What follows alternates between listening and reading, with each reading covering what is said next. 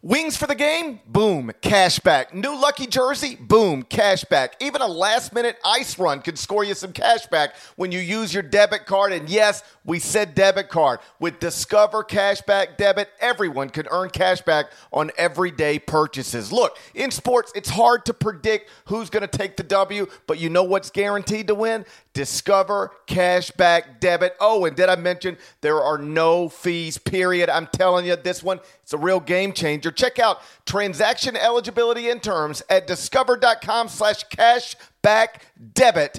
Discover Bank, member FDIC.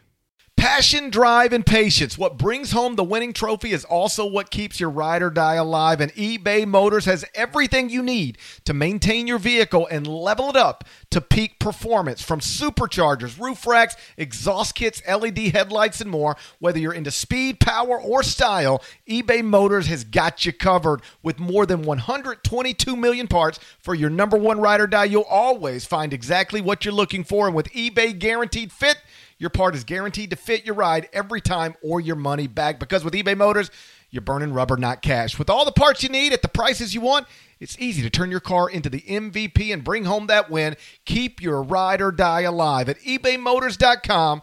Eligible items only. Exclusions apply.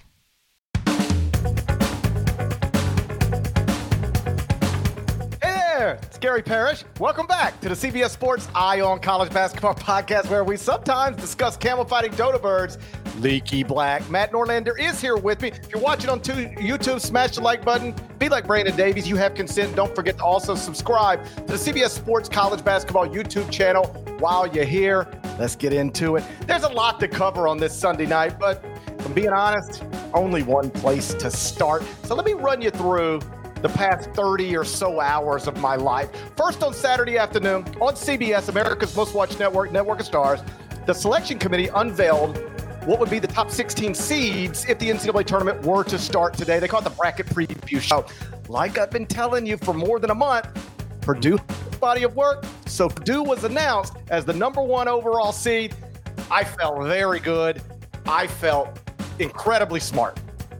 About 90 minutes later, UConn, which has been number one in the AP poll for 5 straight weeks and will be number one in the AP poll again on Monday for the 6th straight week, they beat the doo-doo out of Marquette. Oh boy, you don't see beatings like this very often. UConn A1, Marquette 53 is a total ass whipping. All right. Needless to say, this was not good for the top 25-1. No escalators is out there tweeting like Kobe on his way to 81. Right. Other UConn fans are calling me every name in the book, wondering both how I got my job and why I'm allowed to keep it. It's rough out in the streets, but I was still fine. I was still fine because, believe it or not, Purdue still had the better body of work. A better body of work than UConn. So I kept Purdue number one in the top 25-1 on Sunday morning, even after UConn murdered Marquette. And all I needed on Sunday afternoon was for the Boilermakers to beat an Ohio State team that had lost 6 of 7 and just fired its coach 4 days earlier. You know what happened next. Final score, Ohio State 73, Purdue 69. Womp, womp. You lose. Dead leg, that's how you go from feeling like the smartest person on Twitter to having to tweet, congratulations, UConn. You'll be number one in the top 25-1 on Monday. Better late than never. Dead leg, that's a recap, for the most part, of my life while you were in Alabama. We'll get to you being in Alabama later. But first, your thoughts on A, what UConn did to Marquette, B, what Ohio State did to Purdue, and C, what we should all now be able to agree on. Let's all agree on something, and that's that UConn is the only team in the country with fewer than 3 losses and more than 1 quadrant 1 win, and they've got 9 quadrant 1 wins. So, yes, finally, UConn does have the sport's best body of work, and the Huskies should be number one. All right, that is 2 minutes, 57 seconds of exposition, scene setting, justifications. It's tough. It's a tough one for you here, bud. Listen. I'm not here to disagree on where you had Purdue, all right? Because a reminder, it's only the last time I say this season. Parrish ranks his teams like it's bracketology. He's basically trying to kick Jerry Palm out of having a job. His rankings are a bracketology situation. So I am a great set of bangs away from being the CBS Sports bracket expert. That's right. So he's that's what he's doing. because of that, Purdue had the best resume. But, it all fell apart on you. Oh, my God. And keep in mind, this morning, Purdue still had the best resume, and Purdue this morning was still ahead of UConn in most computers. Not all, but most. And then it all came crashing down, buddy. Came crashing down. I got deeplered. You did get deeplered. A week ago, did you have any idea that on Sunday I would get deeplered? No one. I don't think Diebler knew he was going to deebler anyone. I don't even think Diebler knew he was going to deebler me. No, Diebler had no idea. This dude woke up. I don't know if you saw any of the pregame because you were flying. I did not. I saw. By the way, I saw none of the game because I was flying. Yeah. I didn't see. I was like this the whole game, and then I'd be like, Jesus Christ! Yeah. He don't run again. So I didn't see much of the game. I just sort of listened to Tom McCarthy and Jim Spanarkel, but I kept my eyes covered. I didn't want to see it. I was trying to protect my mental health. I didn't need to see it. That's on fire right now, as it should. And listen, just embrace the drag because UConn and we can talk. I didn't see any of the Purdue game, so I can't speak to the game. I just know the result. I watched almost all of UConn Marquette, and then when it was in no longer in doubt, I was like, all right, I'm just heading over to the arena for Kentucky Auburn. We'll get to that a little later in the show. But I knew it was going to happen when I saw that UConn. And now, again, I'll get to the game in just a second. When I saw that UConn was destroying Marquette and just rolling away with it, I knew, at least I was highly confident. I didn't text GP. I didn't get a check-in. I was like, he's still going to put Purdue ahead of UConn, and they are going to come for his neck. Oh, buddy. They're going to come for his neck, and then Purdue's going to beat Ohio State, and he's going to worsen it for himself. No, and then you've made the about face, but well, no, I haven't made it about face. I want to be very clear about what I've done. I've done the same thing I've done every day for the past month. Every day. I looked at the bodies of work and I said, whose is better? Who's got the best body of work? That's going to be my number one team. Up until like about 2-3 hours ago, it was still Purdue. It just was. That's the only thing. Like, I love No Escalators. He's hilarious, or she's hilarious. I don't know who it is. It's a he. Yeah. Okay. I don't know who it is.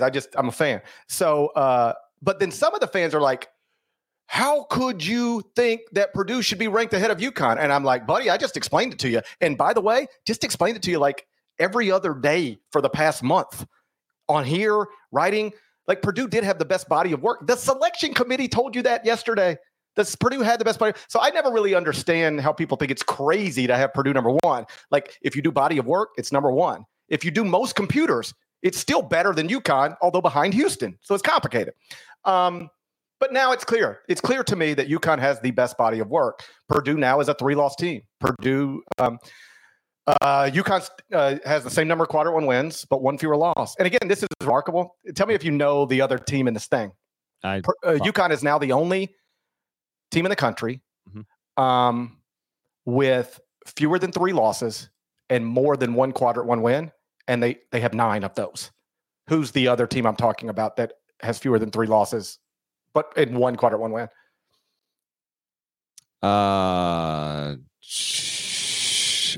Fewer than who is the other? Hit your button. Huh? Hit your button. You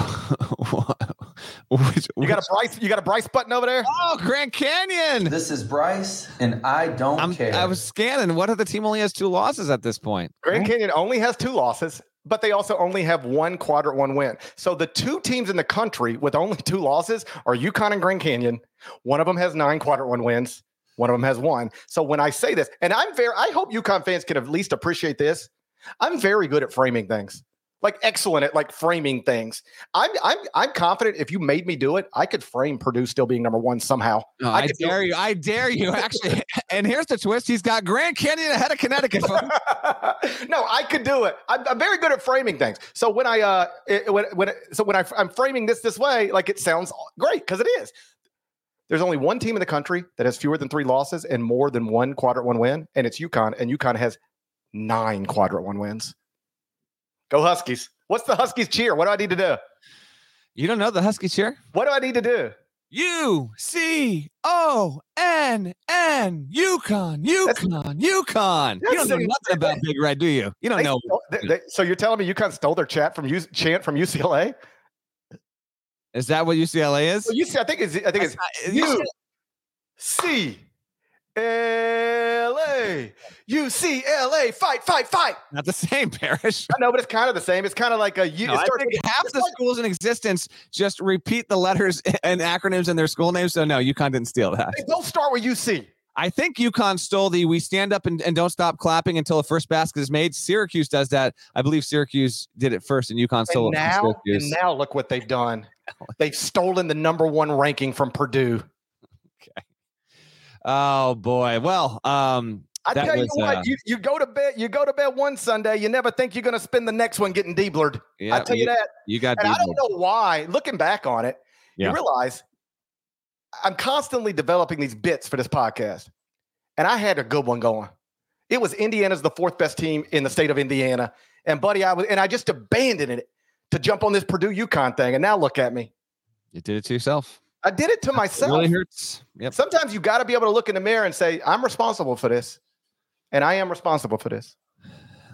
Photo there up right now of Diebler post-game interview. Yeah, that was just a huge win. All right, let's talk games real quick. You know what he said right there? Did you read his lips? Yeah, Parrish got Diebler. He said, oh, that Parrish. He thinks he's something. It's a tough day. It's a tough day. Tough week. First time an interim head coach has won his first game against a top 5 team in history. I don't know. I wondered that. Ken Pom had this at 80% of Purdue wins, so it was obviously surprising. 73-69 win for Ohio State, but it wasn't like this was a 95%er, but still 80%, certainly notable. Snapped a 9-game winning streak for Purdue. Purdue is now 4-3 against unranked teams on the road. Yes, folks, another top 10 team went down on the road against an unranked team. I've got the updated numbers on that. Give us the latest. Okay. So it was 37-36 for the top 10 teams on the road heading into Purdue at OSU. So we're now 37-37. It's 50. Okay. I actually thought it was going to, I can't remember what I said, but I think it's going to be somewhere around 52-53% by year's end. We'll see. And the normal statistical average is like what, 73? Normal good question. Average, I got it right here. 73.3. Previous low is 62. Yeah, 62%. Previous low is 62%, and right now we're sitting at 50%. That's the winning percentage for top 10 teams on the road against unranked opponents, 37-37 through today. Boilermakers are 4-3 on the road against unranked opponents. Everyone else, any other site, venue, whatever, Purdue is 19-0. And the Boilermakers went 20 of 20 from. Tell me the last time a team, I'm not even going to say Purdue went 20 of 20 from the foul line and lost. That's Tell me the last time a top 10 team shot 95% or better from the foul line. I'll say minimum 15 attempts and lost a game. Almost never happens, particularly against an unranked opponent. That's crazy. That's a crazy stat. It's the whole thing was crazy. Everything about it was crazy. I mean, seriously, the team that was named the number 1 overall seed in the NCAA tournament as of yesterday lost to a team that fired its coach 4 days ago. That's what happened today. It's just wild that Ohio State on this day of all days, with Holtman out, Buckeyes fans, you've earned this moment and you've been aching for it. So congrats on the apex of your season, because this basically is it. Barring Diebler being better than John Wooden and coming from Mick Horan's ass, I think this is going to be the apex of Ohio State season. We'll see. Let's talk UConn Marquette real quick. I watched most of that game, 81-53. This was supposed to be the game of the weekend. It was certainly the most hyped matchup of the weekend. And UConn, to say it flipped a switch does not do it justice. It took one of those huge breakers and just slammed it against the wall, man. A 24-8 run over the final 10 minutes of the first half when the game was 18-all at that point, and they just blow them out of the water. 4 players with at least 14 points. Klingon was 7 of 8 from the field, 17 points. He was just incredible for what they needed him to do in that game, and there were just flashes of him in this game where I was like laughing. I was like, this is when we didn't know Purdue was going to lose, and I'm like, Parrish won't rank this team first. I was like, literally, they're rolling here. He will not put this team number 1. Can I be honest with you? Yes. I looked at it. I did genuinely. I honestly looked at it, and I honestly came to the conclusion that Purdue still had the better body of work. Fair enough. They ain't playing like the better team, that's for sure. But I did acknowledge all season Purdue ain't done nothing to nobody like what UConn did to Marquette. And I wonder this, like we both know Dan, we both like Dan. Your story from earlier in the year, you have that scene where you're walking back to locker room with him or walking somewhere with him, and he brings up the fact that you have him ranked lower than he thought you should have. So it's clear he pays attention to this stuff. I bet you I've been driving him crazy, all right? Maybe. I wonder, do you think, because this seems like the type of thing that would work for him. I don't know that he did this. I just wouldn't be surprised. Hey, guys, let's gather around. Watch this. Watch these people tell you somebody's better than you. All right? Because that's what they're about to do. Watch this. They're going to tell you somebody's better than you. All right. Now let's go play and prove that nobody's better than us. It looked like they were shot out of a cannon. They looked like they overwhelmed them. Dude, they won by 28. They were up 29. Cam Spencer pointed to the scoreboard.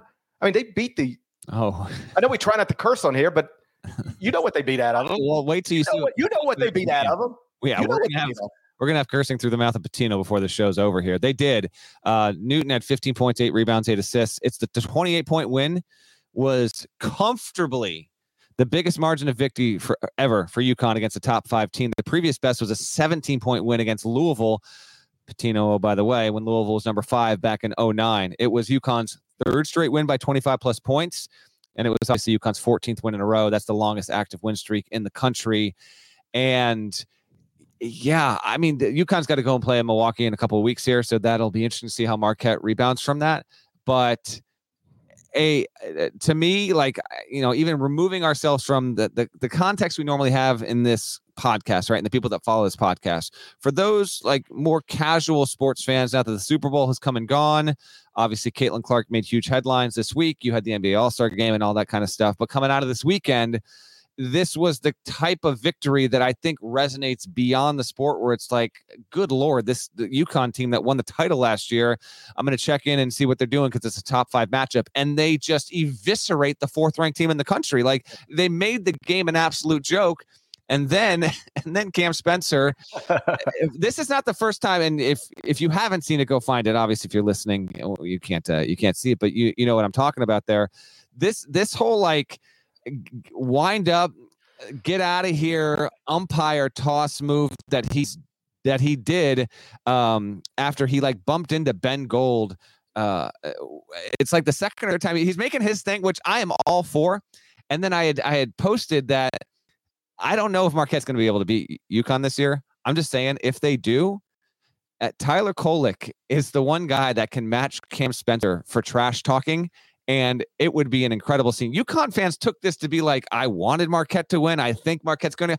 I don't care who wins. You know what I care about? I want to see Cam Spencer and Tyler Kolek going at each other and jawing the next time these teams meet. I want to see these teams meet again in New York City where they can go at it again, because Kolek is an incredible shit talker. And Cam Spencer embodying this arrogant, I don't give an F Northeast ethos and it working and making UConn into a superpower, I think is amazing, hilarious. And when he did that, Parrish, you know what I thought? I thought if this dude wore a Duke jersey, he would be the most hated man in America right now. But because it says UConn, there's this real associated pride that comes with it. Everyone else in the Big East probably hates Cam Spencer. I love the edge he's brought to UConn, and I think his involvement here is a significant part in why this team is the best team in the country right now. I agree with you. I won't care who wins the next game.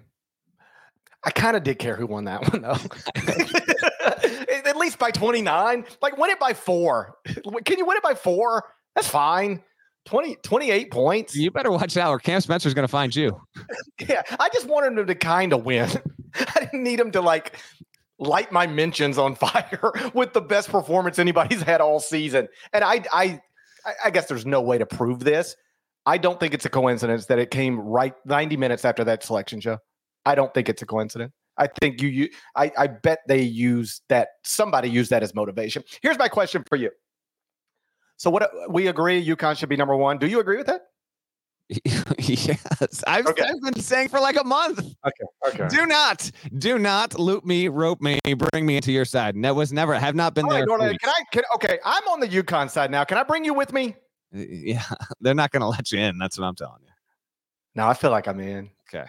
I feel like I'm in. So what was that what you're going to ask me, or you're going to actually ask me something a little more legitimate? little more legitimate. Okay. What do I do with Purdue now? I haven't looked at the resume. I mean, I guess how about this? I figure you put him number 2 for a couple days and you put him back at number 1 for old time's sake. Results be damned. Yeah. That's exactly what my plan is. Okay. I'm going to try to sneak them back in there on Wednesday. See if they don't notice.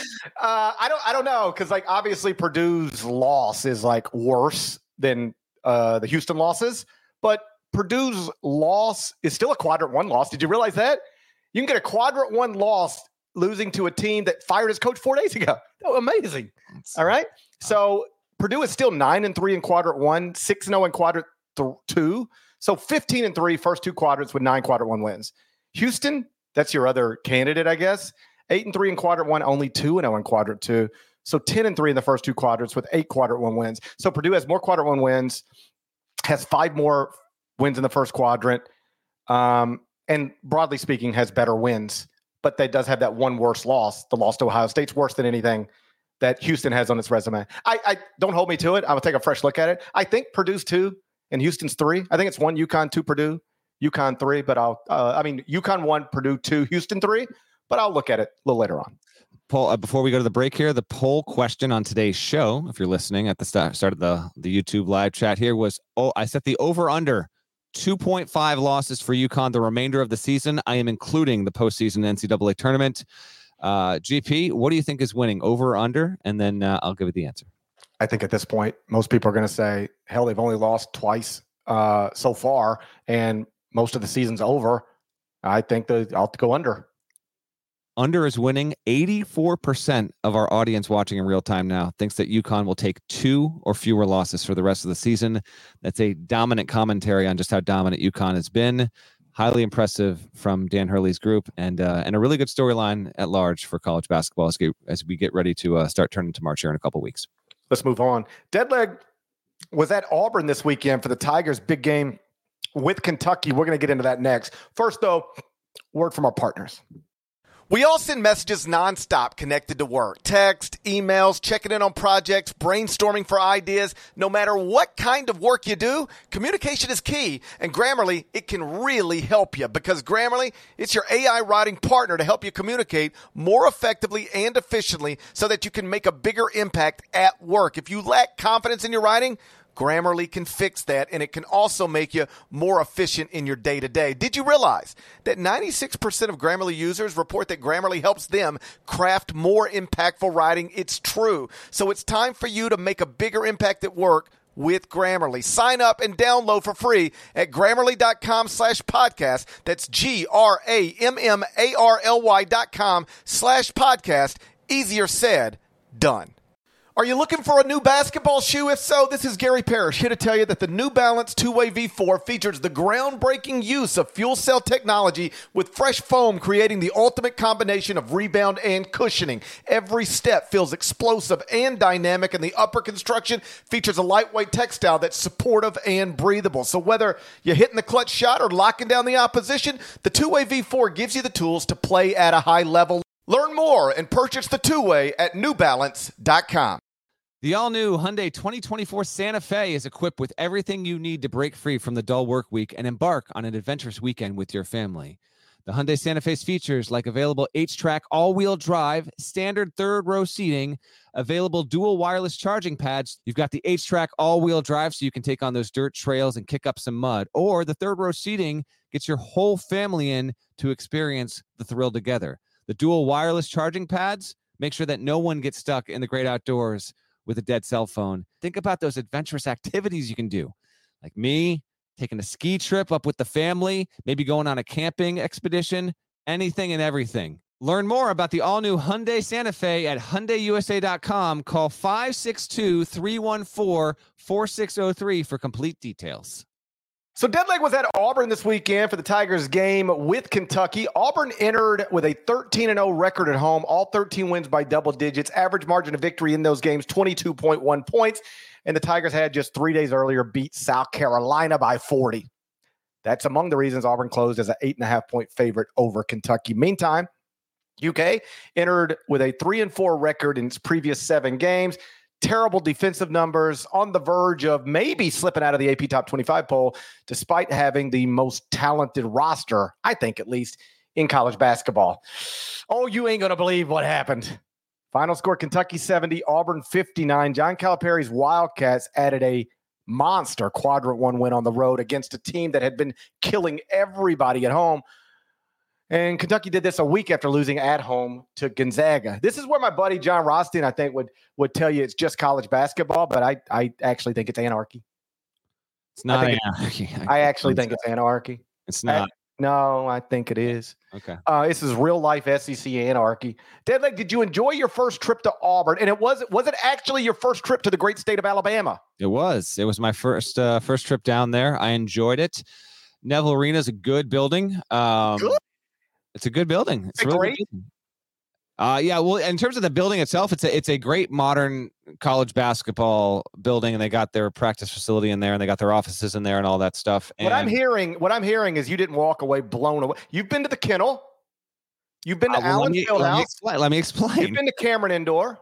The reason why Kentucky led wire to wire, like the pregame. Auburn should not have let them done that.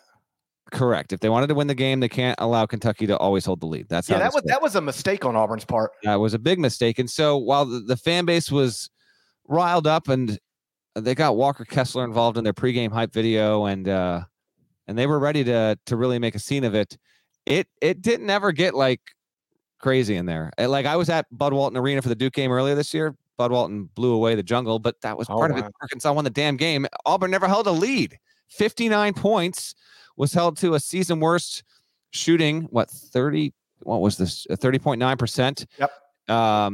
It was the second worst points per possession game for Auburn this season. They actually had one worse game offensively against Mississippi State. That's kind of the Bulldogs' MO there. It was also Kentucky's best defensive field goal percentage effort of the entire season. I grabbed a quick breakfast on my way out of Auburn this morning before driving back to Atlanta to make my flight. And I just happened to go to the place that was right next to my hotel. And wouldn't you know it, but Bruce Pearl walks in. There was a recruit on campus, and so they were hosting the recruit and his family and the coaching staff. There was a little separate room. So that just happened to be the spot where they were hosting. So I talked to Bruce this morning, and Jalen Williams went down in this game, and at that moment, he had already gotten the MRI and was hopeful that it was not going to be season-ending. It is not, according to the release that came out earlier on Sunday. Jalen Williams, a non-season-ending injury is the word there. We wait and see. But then the other thing that we talked about carryover from the game was he knows that that point guard play has to be more reliable moving forward. And I actually had talked with Bruce a little bit before the game about this because of DJ Wagner's size and Kentucky's just athletic ability on the wing. How Auburn was going to be able to try and work around that was probably the top thing on the scouting report, and it just didn't happen. And when you don't have Katie Johnson, who's a reliable shooter, Aiden Holloway can shoot, but he's been cold as of late, and he's a liability in other places.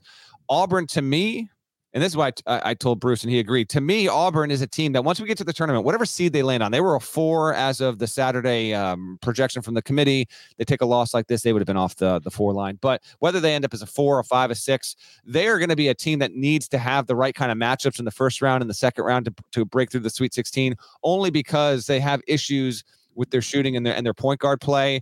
Hopefully in that situation, Jalen Williams will be back and ready to go there. But the fact that they just could never get it going, they got it to 5 in the second half. And like the building really wanted to have like that moment. There was one sequence there where like it was ready to really kind of crack in a good way, but Auburn missed like 3 shots in a row. Kentucky wound up getting a rebound transition. I think Reeves scored on that. He had 22 in this game. He was really, really big for them.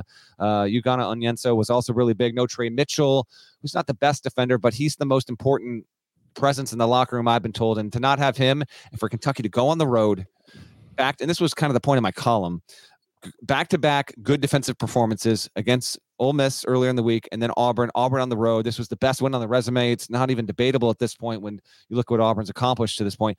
And just to string together 2 good defensive performances. Don't expect this every game because it won't happen. But that you hold Auburn to 59 points, you hold Mississippi to 63. Before that, Kentucky had been giving up more than 80 per night.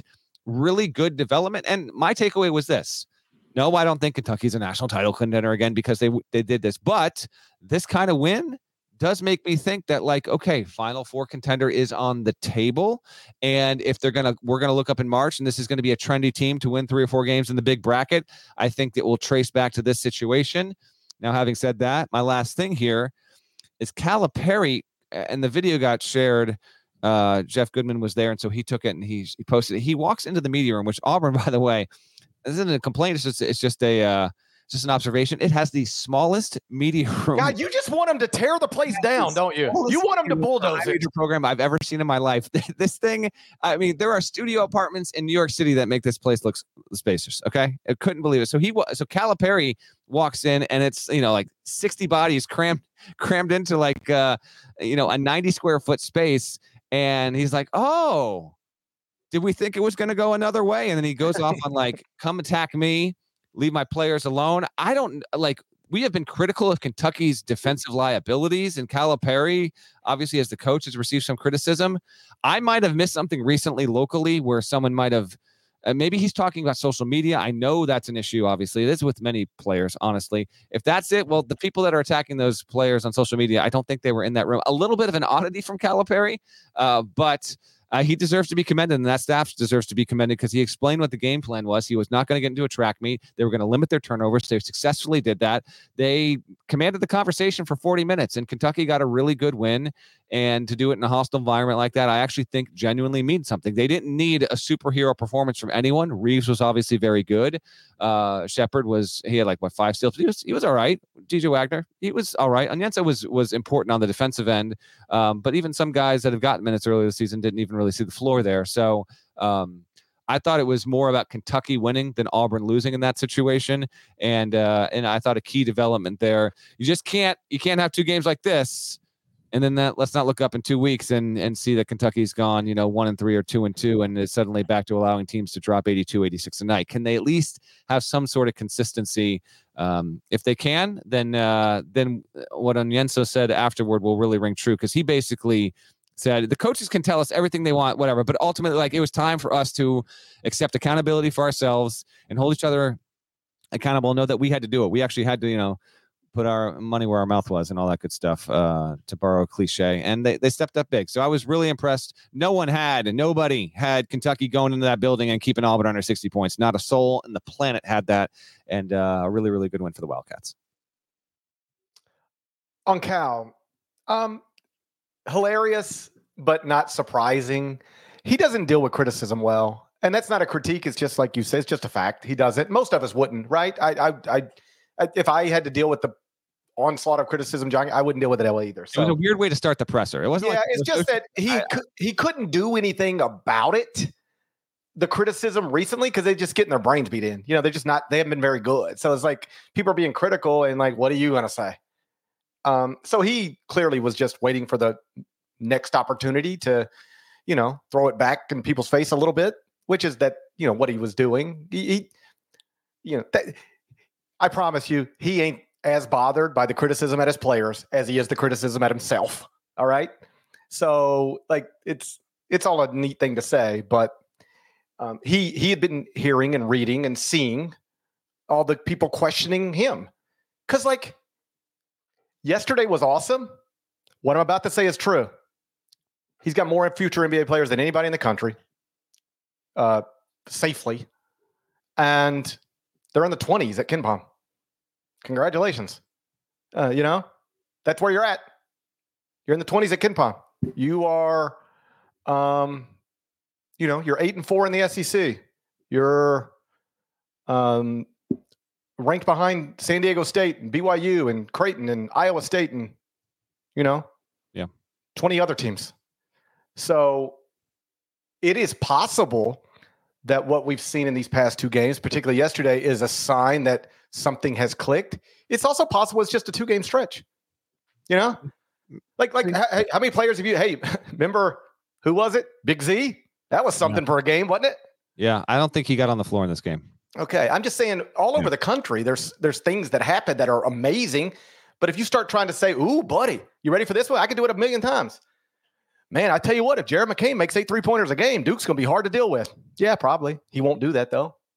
He did it, but he won't do it because that's not what people do in college. Oh, man, I saw this one yesterday. If Alabama is clicking on all cylinders like this, that's a Final Four team. Well, yeah, of course. If Alabama plays like it played yesterday, that's a Final Four. Of course, we could do that with 30 different teams all the time. People get caught up in these little bitty things and think that, buddy, if they do this thing they've done once every time, oh, man, now you got something.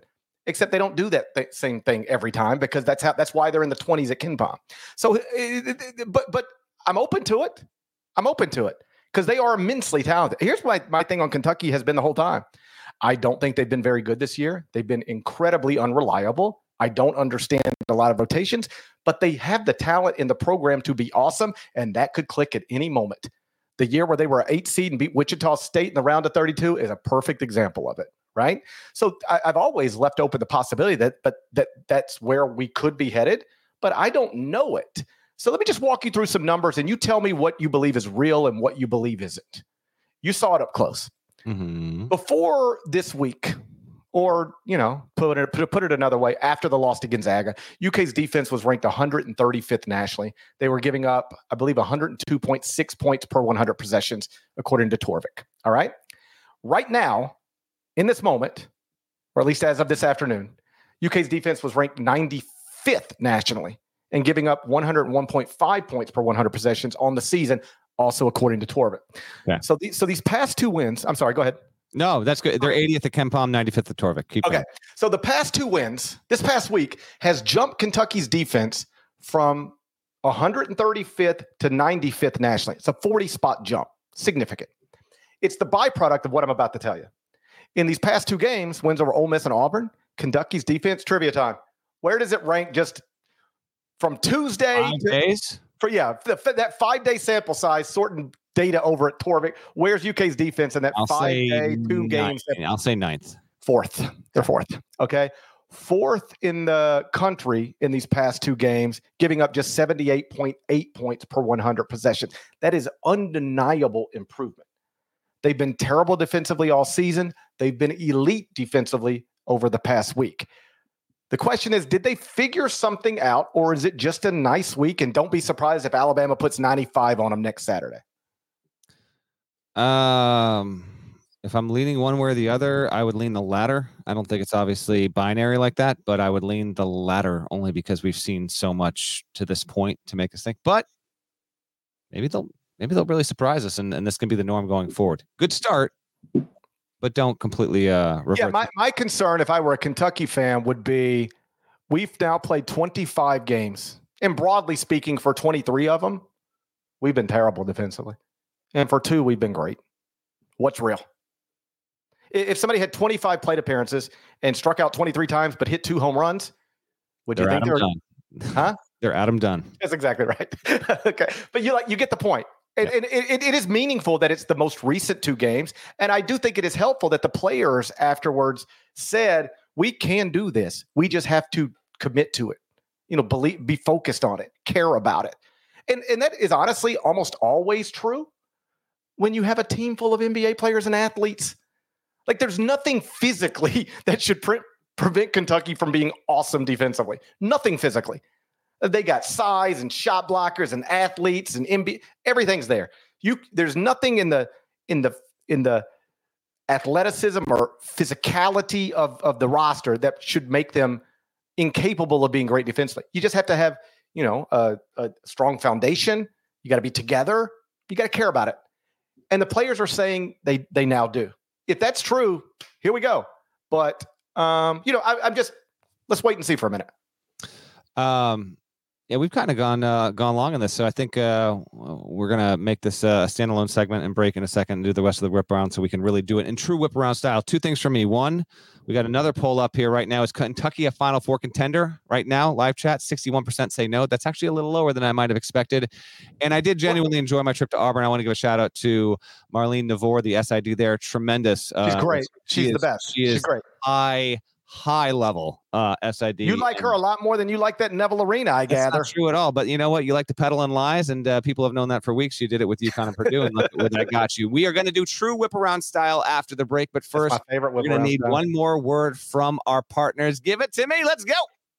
All right. The national sales event is on at your Toyota dealer, making now the perfect time to get a great deal on a dependable new car. Like a legendary Camry, built for performance and available with all-wheel drive, you can count on your new Camry to get anywhere you need to go. And with available features like heated seats and a multimedia touchscreen, you can stay connected in comfort and style. Or check out an affordable and reliable Corolla with a trim for every lifestyle. From the hip and agile sedan to the sporty hatchback, there's a dependable Corolla built just for you. Plus, both Camrys and Corollas are available in hybrid models, so no matter your style, you can drive efficiently and affordably. And right now, your local Toyota dealer has more vehicles in stock and is making delivery on new vehicles almost every day. So visit your local Toyota dealer. And check out amazing national sales event deals on Camrys, Corollas, and more when you visit buyatoyota.com. Offers end April 1st. Toyota, let's go places.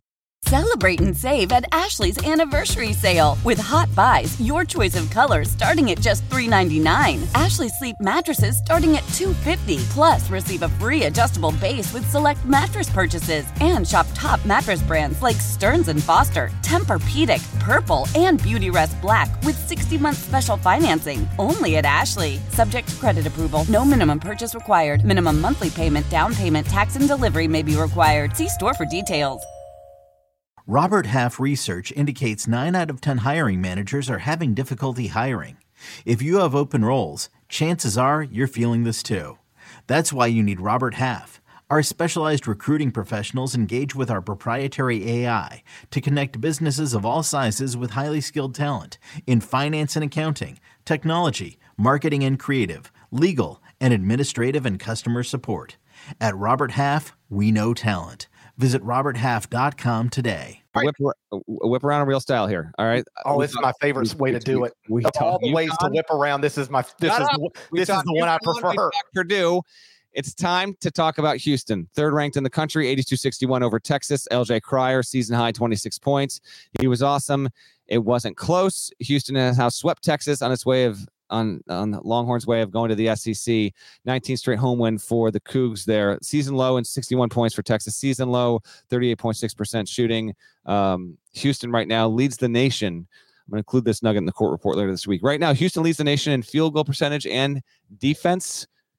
Last time that happened, I'm not going to ask you the team. You wouldn't guess it. Just if you get it within 5 years, the last time a team in men's D1 led the nation in both scoring defense, the lowest points per game allowed, and field goal percentage defense, lowest percentage allowed. What year? 2004, UMass Lowell.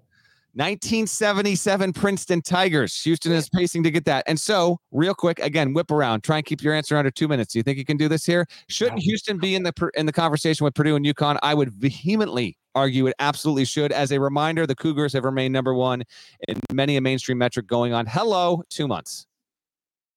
I do think Houston deserves a legitimate look at number one and certainly number two. I believe I'm going to fall. Like if I just do it the way I do it, and people can do this stuff however they want to. No, not the way you do it. Is Houston a great team like Purdue and UConn? Yes or no? Yes. And they're in that group because people are doing this whole Purdue or UConn thing. I thought you were asking like, do they need to be ranked like under consideration for one? Right. Okay, no, I think I think there's a clear separation between 1, 2, and 3 over here. Break. Now let's start talking 4, 5, 6, 7, 8. There's a break there. Yes. In resumes, and I think I would argue in potential. Although Arizona, when it's good, it's really good. But it ain't always really good. But I don't know if you saw, I did write on Saturday morning that this didn't help either, by the way. I did write that I would lean towards Marquette as the fourth number one overall seed, as the fourth number one seed. But I think they'll give it to Arizona. I was wrong, but I would lean toward Marquette. But I do believe they're going to give it to Arizona, but I would lean toward Marquette. Then Marquette got smashed.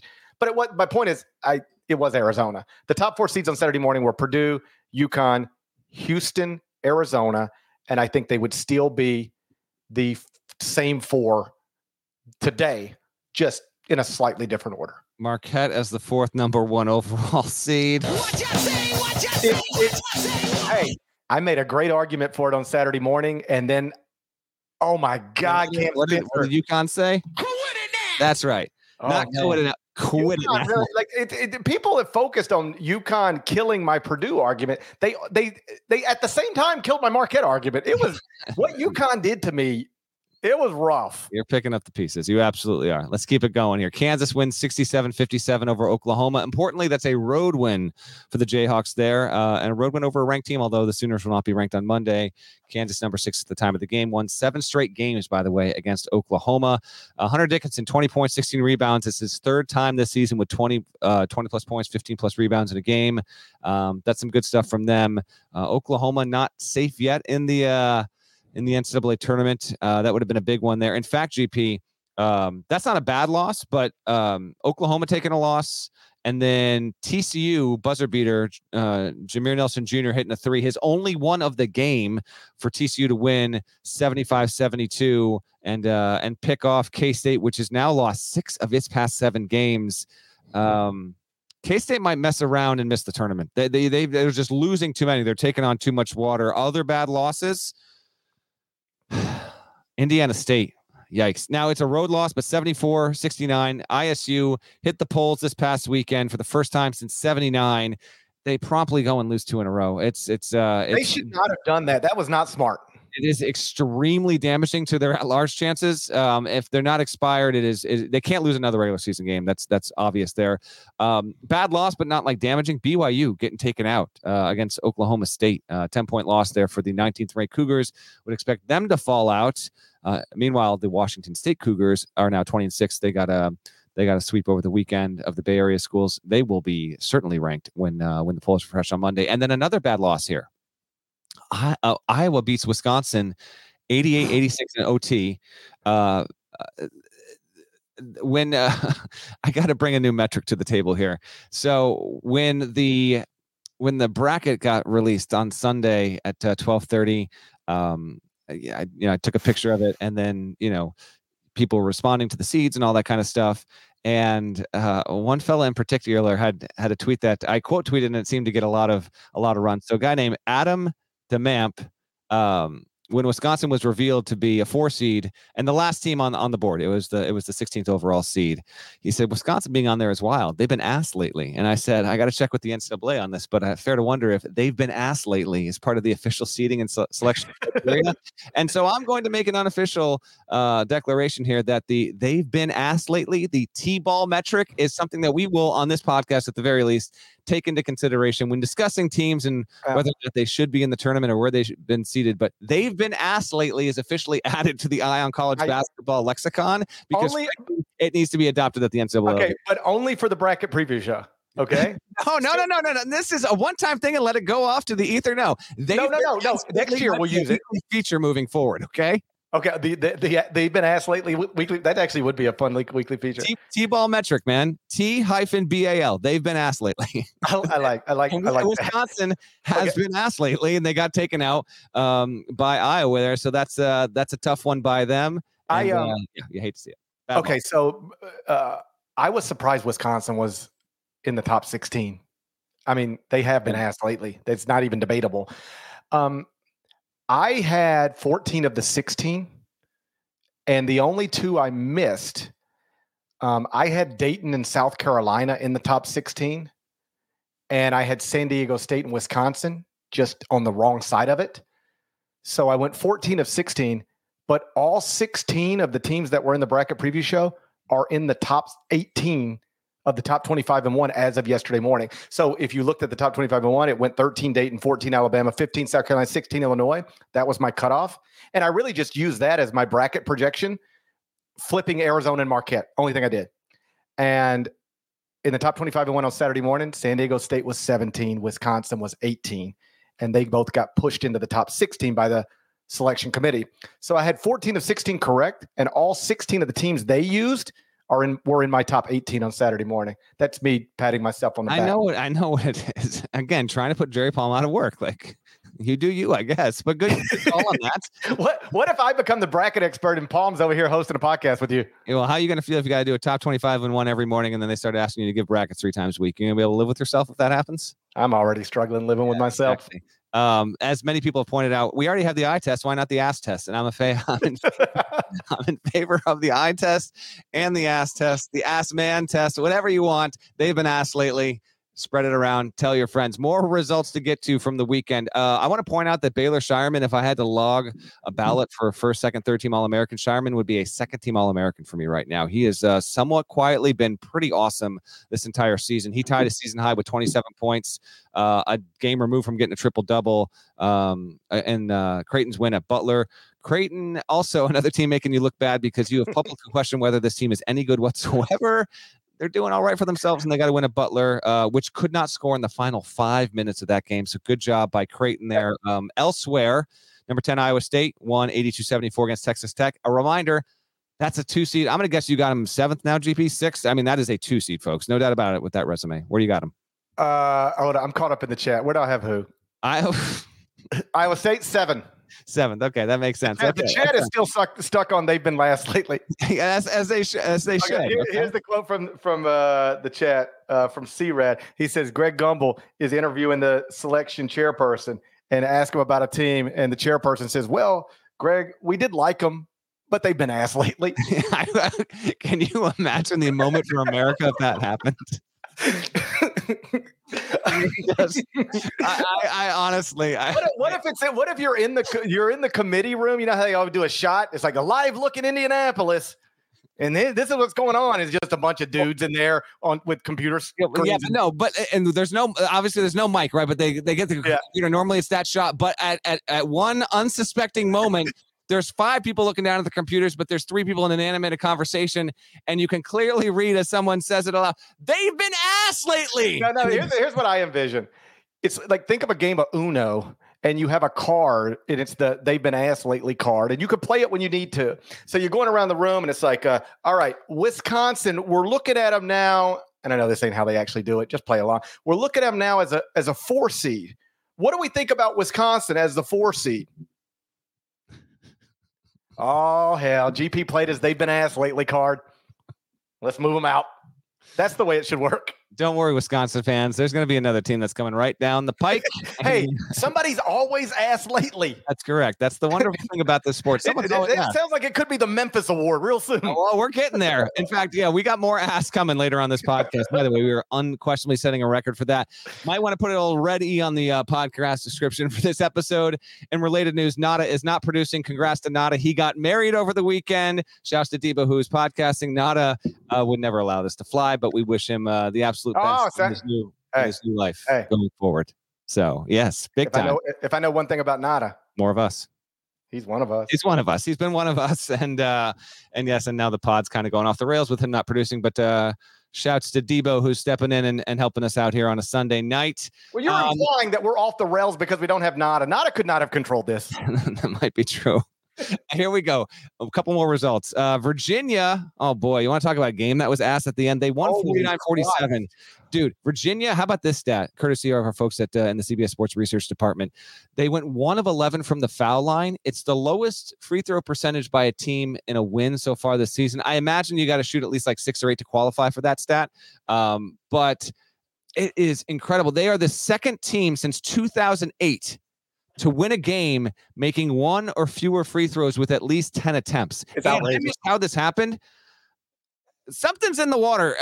Tony Bennett he didn't get tossed. He got a T. It's like the second of his career. He got a T in this game against Wake Forest of all teams. Wake Forest still doesn't have a quad 1 win. No, yes they do. Yes they do. They did not they did not have one as of Saturday night. Oh, it's beautiful. It's my favorite thing. Wake enters Saturday with 0 quadrant 1 wins, loses to Virginia in a quadrant 1 opportunity, but then gains a quadrant 1 win because Florida won at Georgia and moved into the top 30 of the net. And Wake Forest beat Florida at home a long time ago. So Wake Forest, I love it when this happens.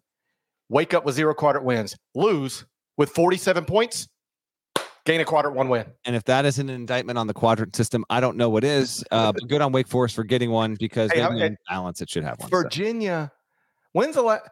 They scored 49 points. 49-47, man. Missed 9 of 13 3-pointers, missed 10 of 11 free throws and won. And that should be impossible. It's clearly not impossible, but it should be. if you didn't see the ending, consider yourself a winner for the weekend because it was yikesy, and Virginia barely escaped there. Elsewhere in the ACC, Duke won 76-67 over FSU. Just want to point out, Jared McCain had 35 points and was just absurd. And believe when this thing was going, I was doing a few other things. I think he finished with 35, and that tied the freshman record for most points in a game. McCain has been like pretty damn key overall for Duke to this point. So good on him. And I don't have too much else from Saturday because, again, I was, on the road at a game, didn't see too much else. I've got a few notes from Sunday in the whip around, though. Memphis is imploding. I don't know. Memphis, they've been asked lately, might not even begin to cover the situation, okay? Have lost, 6 of their past 9 games. They lose 106-79 against SMU. A SMU team, by the way, that's won 6 in a row, so good on them. Memphis was ranked in the top 10 a month ago, and now they are careening out of the NIT conversation. I promise we will not go long on Memphis, but I am genuinely curious if Penny Hardaway now has put himself to be on the hot seat entering next season. He's not going to get fired this season. I think he could lose every game and they wouldn't fire him. But in that city where you do your show and where you basically, in effect, live and have grown up, and the university that you attended, do you think Hardaway is on the hot seat going into the next season as a result of whatever the hell has happened to this team in the past 3 weeks? I think he has to be. And it's complicated because he's Penny Hardaway. He's Patrick Ewing to Memphis. He is what Patrick Ewing was to Georgetown. But I say that to say, eventually you got to do what you got to do. They even did it at Georgetown. I do not think he should be in any trouble right now. He did just make 2 straight NCAA tournaments and had a team ranked in the top 10 not too long ago. This thing was going the right direction, and then it just boom. I mean, it's a disaster. But I will tell you that Josh Pastner lasted 7 years at Memphis. 7. And through his first 6, he had 4 NCAA tournament appearances and 2 NCAA tournament wins through his first 6 years. If we can agree, Memphis doesn't look like it's going to the NCAA tournament. Through 6 years, Penny Hardaway will have 2 NCAA tournaments and 1 NCAA tournament win. So through 6 years as the Memphis basketball coach, Josh Pastner will have had twice as many tournament appearances and twice as many tournament wins. And Josh Pastner was pushed out after year 7. They quite literally paid him more than $1 million and zeroed out his buyout to allow him to take the Georgia Tech job because they wanted him to leave. And he was better than Penny Hardaway as a coach. And not as a coach, I'm not talking about that. Yeah. Just the results. He delivered more than Penny Hardaway has delivered, it appears, through 6 years as the Memphis coach. That's just it. I love to talk about facts. Interpret it however you want, but what I just told you is true. Yeah, I think he has to enter next season on the hot seat. I would put it highly unlikely that there's change there because I just don't think Penny Hardaway is going to allow himself to have, for this to be his final kind of season at Memphis. But it is super bizarre. And he had a quote earlier on Sunday night about, not everyone's pulling the rope in the same direction and all that stuff. And I'm sure, like, if you lose like this and it keeps happening and you're like getting run by SMU again, SMU's doing a good job here under Rob Lanier early in his tenure, but there's just stuff in the locker room you got to figure out. You should 3-point losses. You should never go from beating Clemson, Virginia, A&M, whatever, to getting blasted by SMU by 27 points. Yeah. I mean, they're now 3-6 3-6 in their past 9 games with losses to 4 sub 100 teams. I mean, you will have a hard time finding a team that just went from. I mean, here's the thing: people can goof on. You had them in the top 6, and the 8 people had them in the top 10. Yeah, their strength of record was also in the top 10. Like, there were real metrics that said. Now, the predictive metrics never loved them. But strength of record, resume stuff, they were way up there. And for that to just flip, and I don't think this is it, but it should be noted, they did lose Caleb Mills. He was very important. He was arguably their best defensive player. Penny has said he was the guy who brought the defensive energy, and when he was no longer available, everything kind of lagged. That could be the truth. It could be excuse making. I don't know. But like they did lose a key player, but that doesn't tell the whole story. Circle back to UConn. They've lost key players. Donovan Clingan was out game. Stephon Castle was out game. Alex Carabin's missed a game. It never mattered to them. It shouldn't matter this much. Caleb Mills should never matter this much to a basketball team. Chat's on fire tonight. Debo's telling us it might be our highest viewed Sunday night show of the year. I think a lot of that is Paris Schadenfreude, but regardless, we've got Memphis and Memphis as definitions for the Tigers right now. Keep it up. Couple more Sunday results here. Here's a wow. Mike Woodson is yet to beat Northwestern in his coaching career. Northwestern won Sunday at Tennessee. At Tennessee and Indiana. No Ty Berry for the rest of the season with a meniscus injury for Northwestern. And it goes and gets just like a good resume building block win. I've been on record for a good 3-4 weeks now that I thought Northwestern was going to make its third NCAA tournament ever. And that kind of win just helps that become a reality there. We talk about Memphis and its issues. Indiana, Mike Woodson, split opinion right now about whether or not that might be a sever at the end of the season. I don't think it will. I've talked to people that are pretty emphatic that it will not be, but we've touched on that before. We don't need to I didn't get a chance to talk to you since Chris Holtman was fired because you did the solo pod. Thank you. I was tied. I was, once I'm in New York, Tuesday, Wednesdays, I'm just like, I don't even know how I get through those days. So there's no way I could have jumped back on that. But you talked about it. I didn't get a chance to talk to you about it. I did ask Kyle this on Friday's episode while you were traveling. Strongjaw, shouts to Strongjaw. Mm-hmm. And he says, yes, this would influence him if he were Indiana. Let me ask you. Yeah. What if you are Indiana and between search firms and agents, you find out, because they will find out, Ohio State's zeroing in on Dusty May. They're going to go get him. And and Dusty through agents and anybody else makes it clear to Indiana, I am an Indiana alum. It's my dream job. I want to come home. I want to come home, but I am not passing on the Ohio State job. So I will take I'll take your job over Ohio State. Here. But if you keep Mike Woodson, I'm going to Ohio State. What do you do? Yeah, that is. If it actually gets to that point, that is quite the dramatic scenario there. I think that if you're Indiana in that spot, you have to make a move. In part because Mike Woodson is also not a long, like no one expect. Even if Indiana was heading toward an NCAA tournament this season, I think just generally around the program, like Mike Woodson took it over because of the Archie Miller ending, and like not seen as more of like 5, 6, like kind of 7 years and absolute best case scenario kind of coach there. Meanwhile, if Dusty May, who we're going to get to his team, it lost on Sunday, by the way, if he is the right guy, could be your coach. If it hits, he's there for 25 years kind of deal. So you have to move, but we'll see. There's again, February is still not wrapped, and we'll wait on that. We've talked about that a couple. Yeah, but like, man, if you're I think we know Ross Bjork's going to make this hire, right?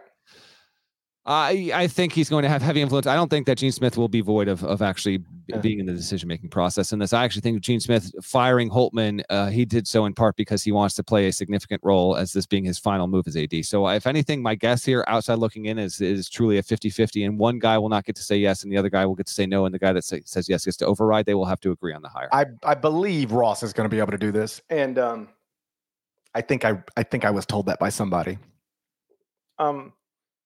But if you're the Indiana AD, you got to be on the phone with Ross like, hey, man, Chris Beard probably would be great in Columbus, wouldn't he? You got to get him away from Dusty May. That's the nightmare situation for you at Indiana. If you find out they are coming for Dusty May, then I think you do have to do it. Like this stuff does not happen in a vacuum.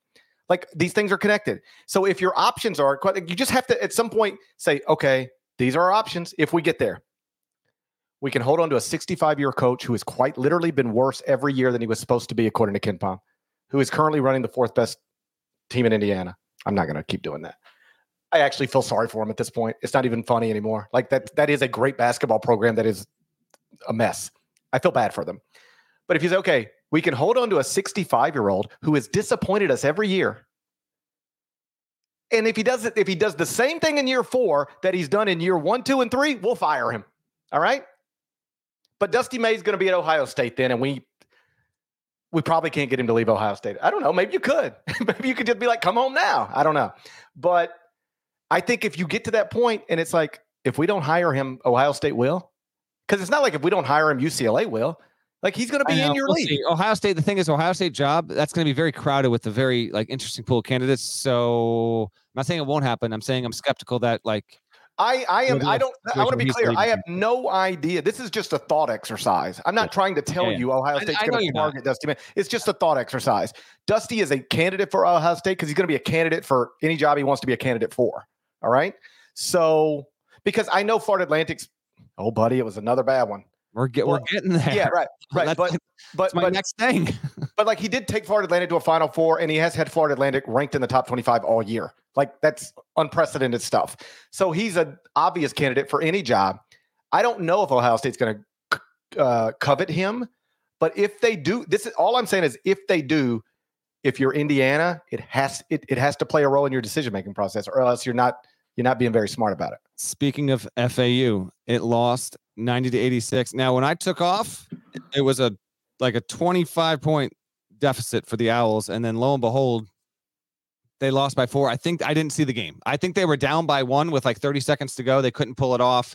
So FAU loses, and now FAU is 20-6 overall. It's 10-3 in the league. We've talked about South Florida and Amir Abdur-Rahim on recent episodes. Now it's 19-5, 12-1 in the league, has 1 loss since December 2nd, and the loss is by 4 points at UAB. The losses early in the season against Central Michigan, Maine, and Hofstra, those are 135 or lower in the metrics there. And in particular, losing to Central Michigan at home and Maine at home is what's just sinking USF's resume. But if they continue to win, they are going to have an extremely fascinating at-large case here. They are slowly creeping up. Actually, as we talk about this real quick, GP, I want to look where they are in wins above bubble because I am genuinely curious if they are a top 50 team yet in wins above bubble with those losses. South Florida right now is 59, still not going to cut it. They are going to see, and this isn't a one bid league, but they're going to have to. They got to win. They probably got to win their tournament. Well, how about this? I'll just say this. I think listen, to lose one more, they can get to 6 losses, and maybe it's a conversation 7, and it's out. It's not even. They can't. They won't get there. But by beating FAU and getting this win, GP, I thought it was very significant for them to get into the conversation. And the fact that even Amir Abdur-Rahim has this team in this position is incredible after what USF has been for the past decade, and that's been irrelevant. Listen, as far as bracketologists go, we know we love Jerry Palm and we love me. All right? Is that the order? No. Yes. No. Yes, it is. Okay. But I was watching, I believe, a USF game earlier in the week. It might have been another AAC game. I don't know. Things run together. But anyway, they had Lenardi on, or they either asked Lenardi, Joe Lenardi, of course, the ESPN bracketologist. And the question was simple. Is there any chance for South Florida to get an at-large bid? And he had a one-word answer. And his one-word answer was, nope.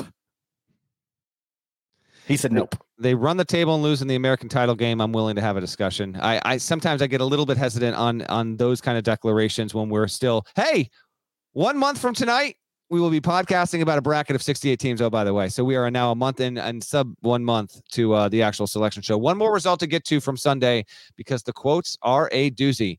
St. John's lost to Seton Hall. They should not have done that. That was not smart. They played the game where the Islanders play their hockey games, a UBS arena. I have no idea why. The final 68-62 for the Pirates. The Pirates are now they're in 5th place in the Big East pecking order in terms of NCAA tournament stuff. St. John's blew a 19-point lead in this game.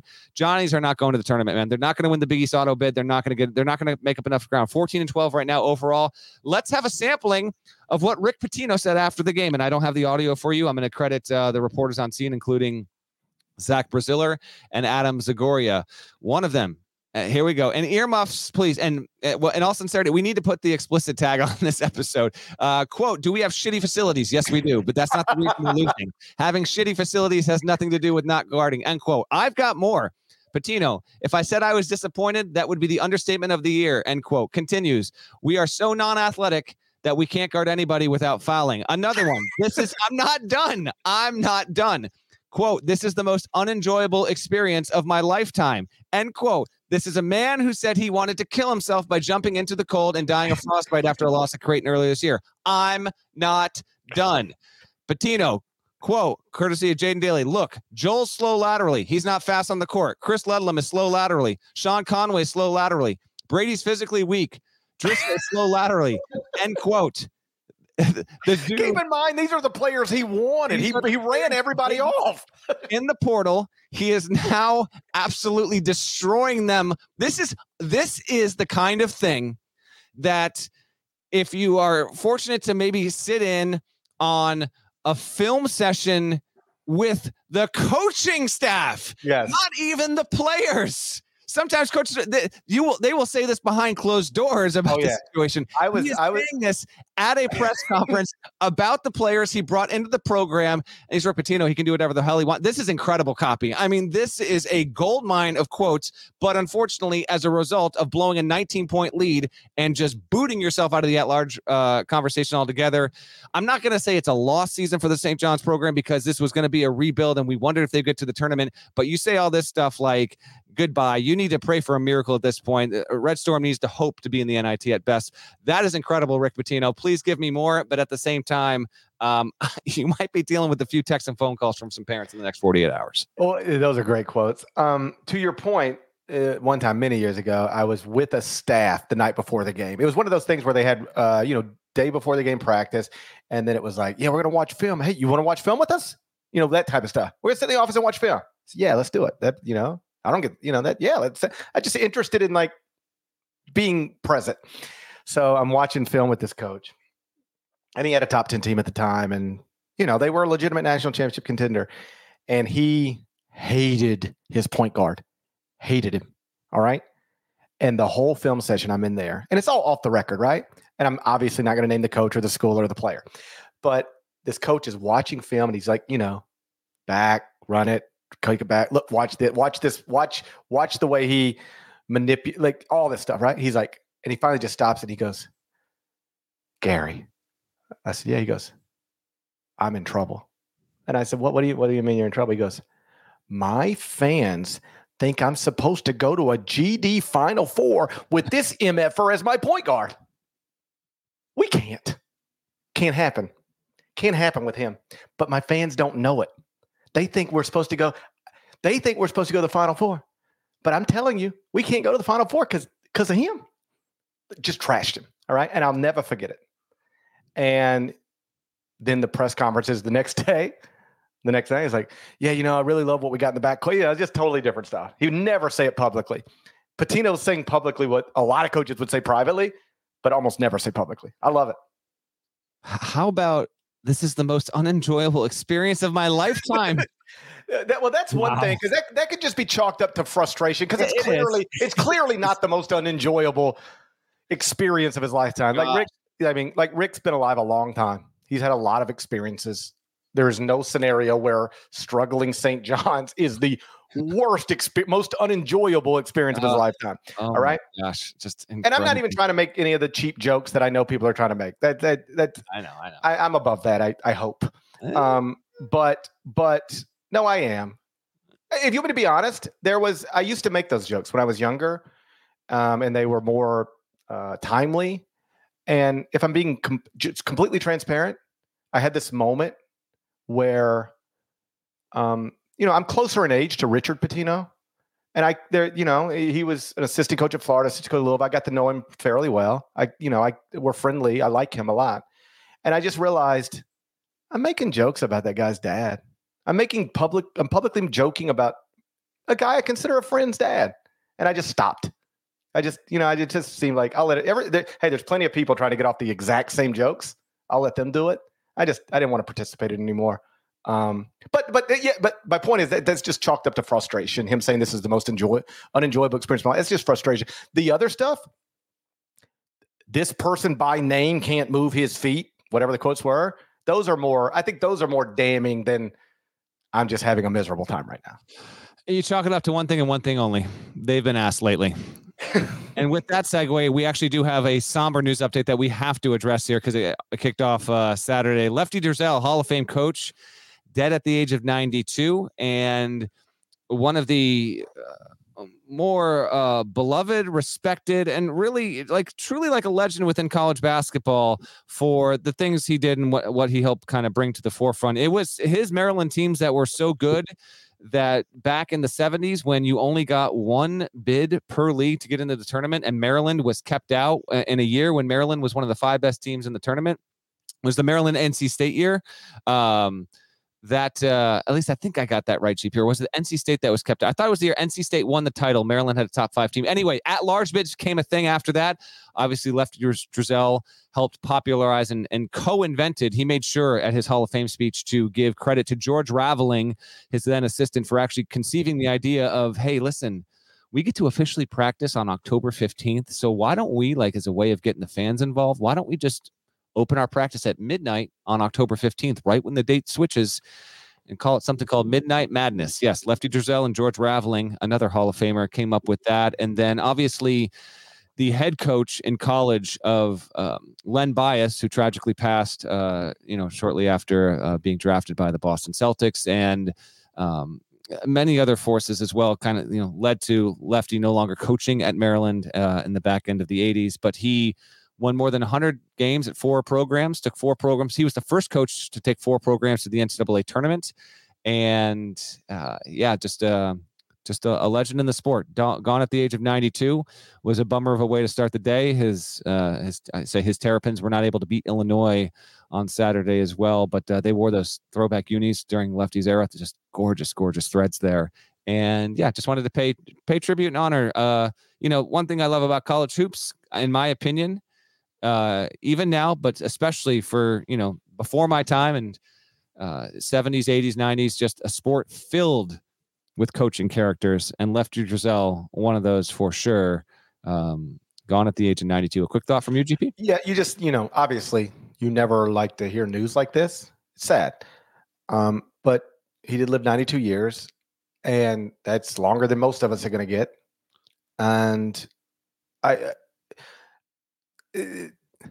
trying to say this the right way. I don't love these types of days, but what I do appreciate about them is that then there are obits written, and then there are columns written by people.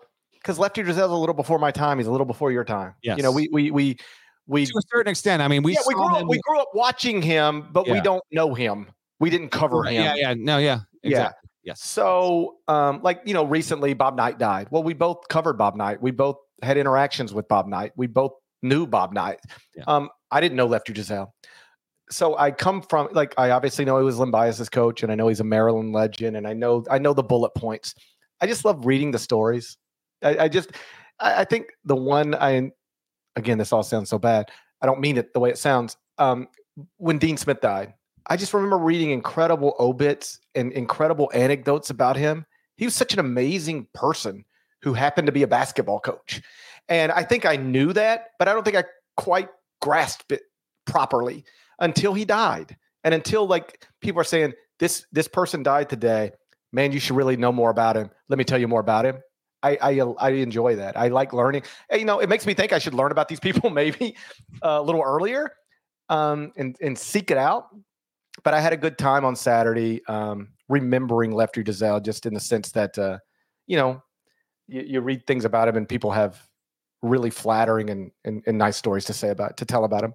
We're really giving Debo the full experience. Yeah, sorry to keep it. You get plus minutes. We haven't even wrapped the show. We're going to wrap it, but everything from obituaries to, the stuff we were just talking about before that. Quickly, GP, just tell the people what's on deck from a TV standpoint, Monday, Tuesday night. And to be honest, tell me too, because I actually have not looked at the schedule. I don't know what awaits us tomorrow night. Okay, not great. I'll run you through it. On Monday, we got Virginia at Virginia Tech. Let's see if they can win with 49 again.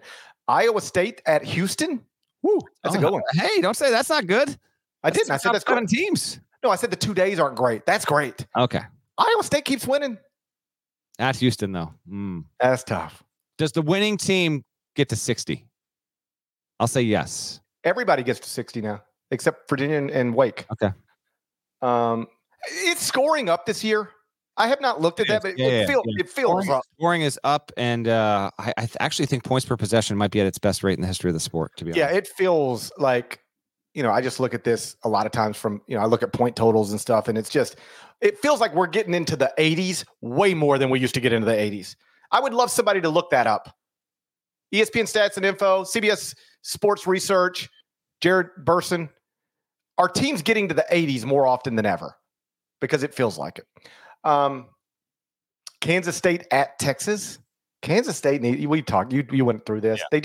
They had these handful of winnable home games that they really needed to win, and they're losing them. So what that means is now they got to go win games they're not supposed to win. That's obviously tougher than winning the ones you should.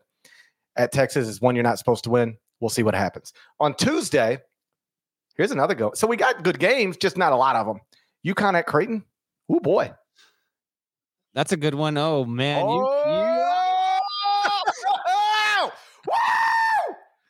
I'm going to go ahead and write Wednesday morning's top 25 and 1 right now. You are gearing up. You want to see Parrish without his shirt on for the one and only time ever? It'll be in the studio if UConn loses that game, folks. No. Hey, here's the thing. Here's the thing that gets lost in all this. I like UConn. I love Dan Hurley. I like this team. I'm not out there rooting against them. I love them. Stop it. You're ruining the bit. No. Okay.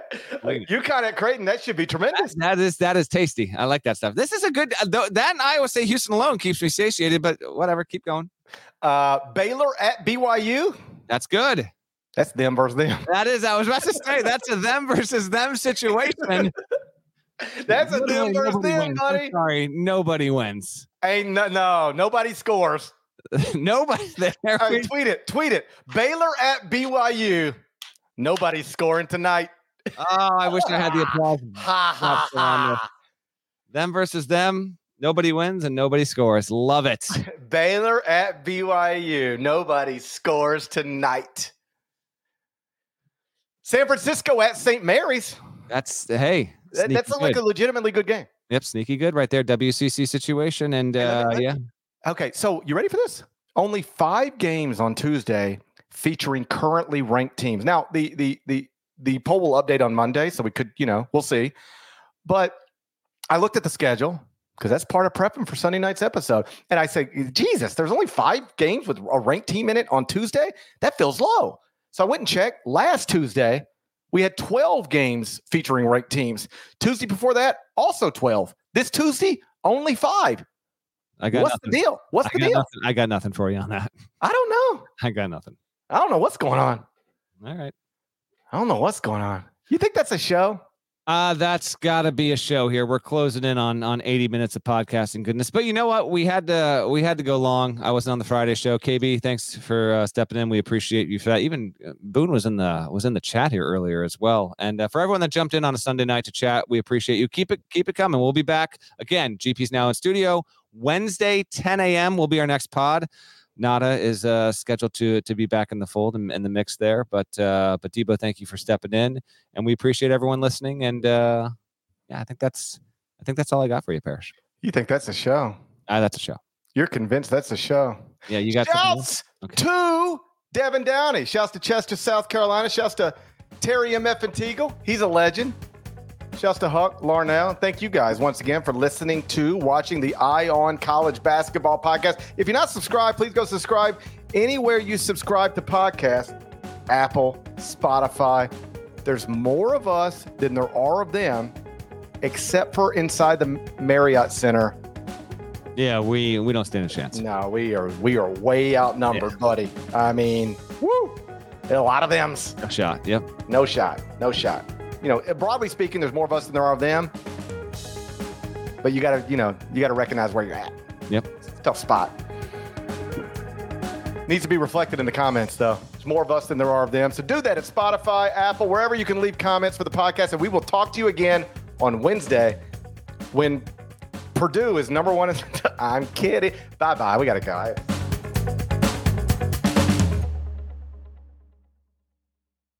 Old Man Winter here. If I had it my way, it would stay winter all year long. Short days, wind chill, black ice, and a good polar vortex. Oh, heaven. Wait, is it getting warm in here? Your cold snap is over, Old Man Winter. Spring has arrived.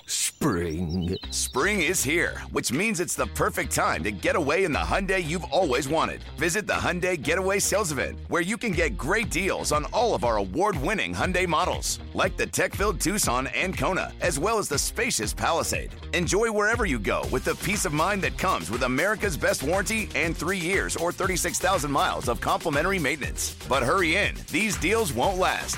Add more joy to your journey at the Hyundai Getaway Sales Event. Now get 0% APR or up to $1,500 bonus cash on the Hyundai Tucson. Now, during the Hyundai Getaway Sales Event. Offers end soon. Call 562-314-4603 for details.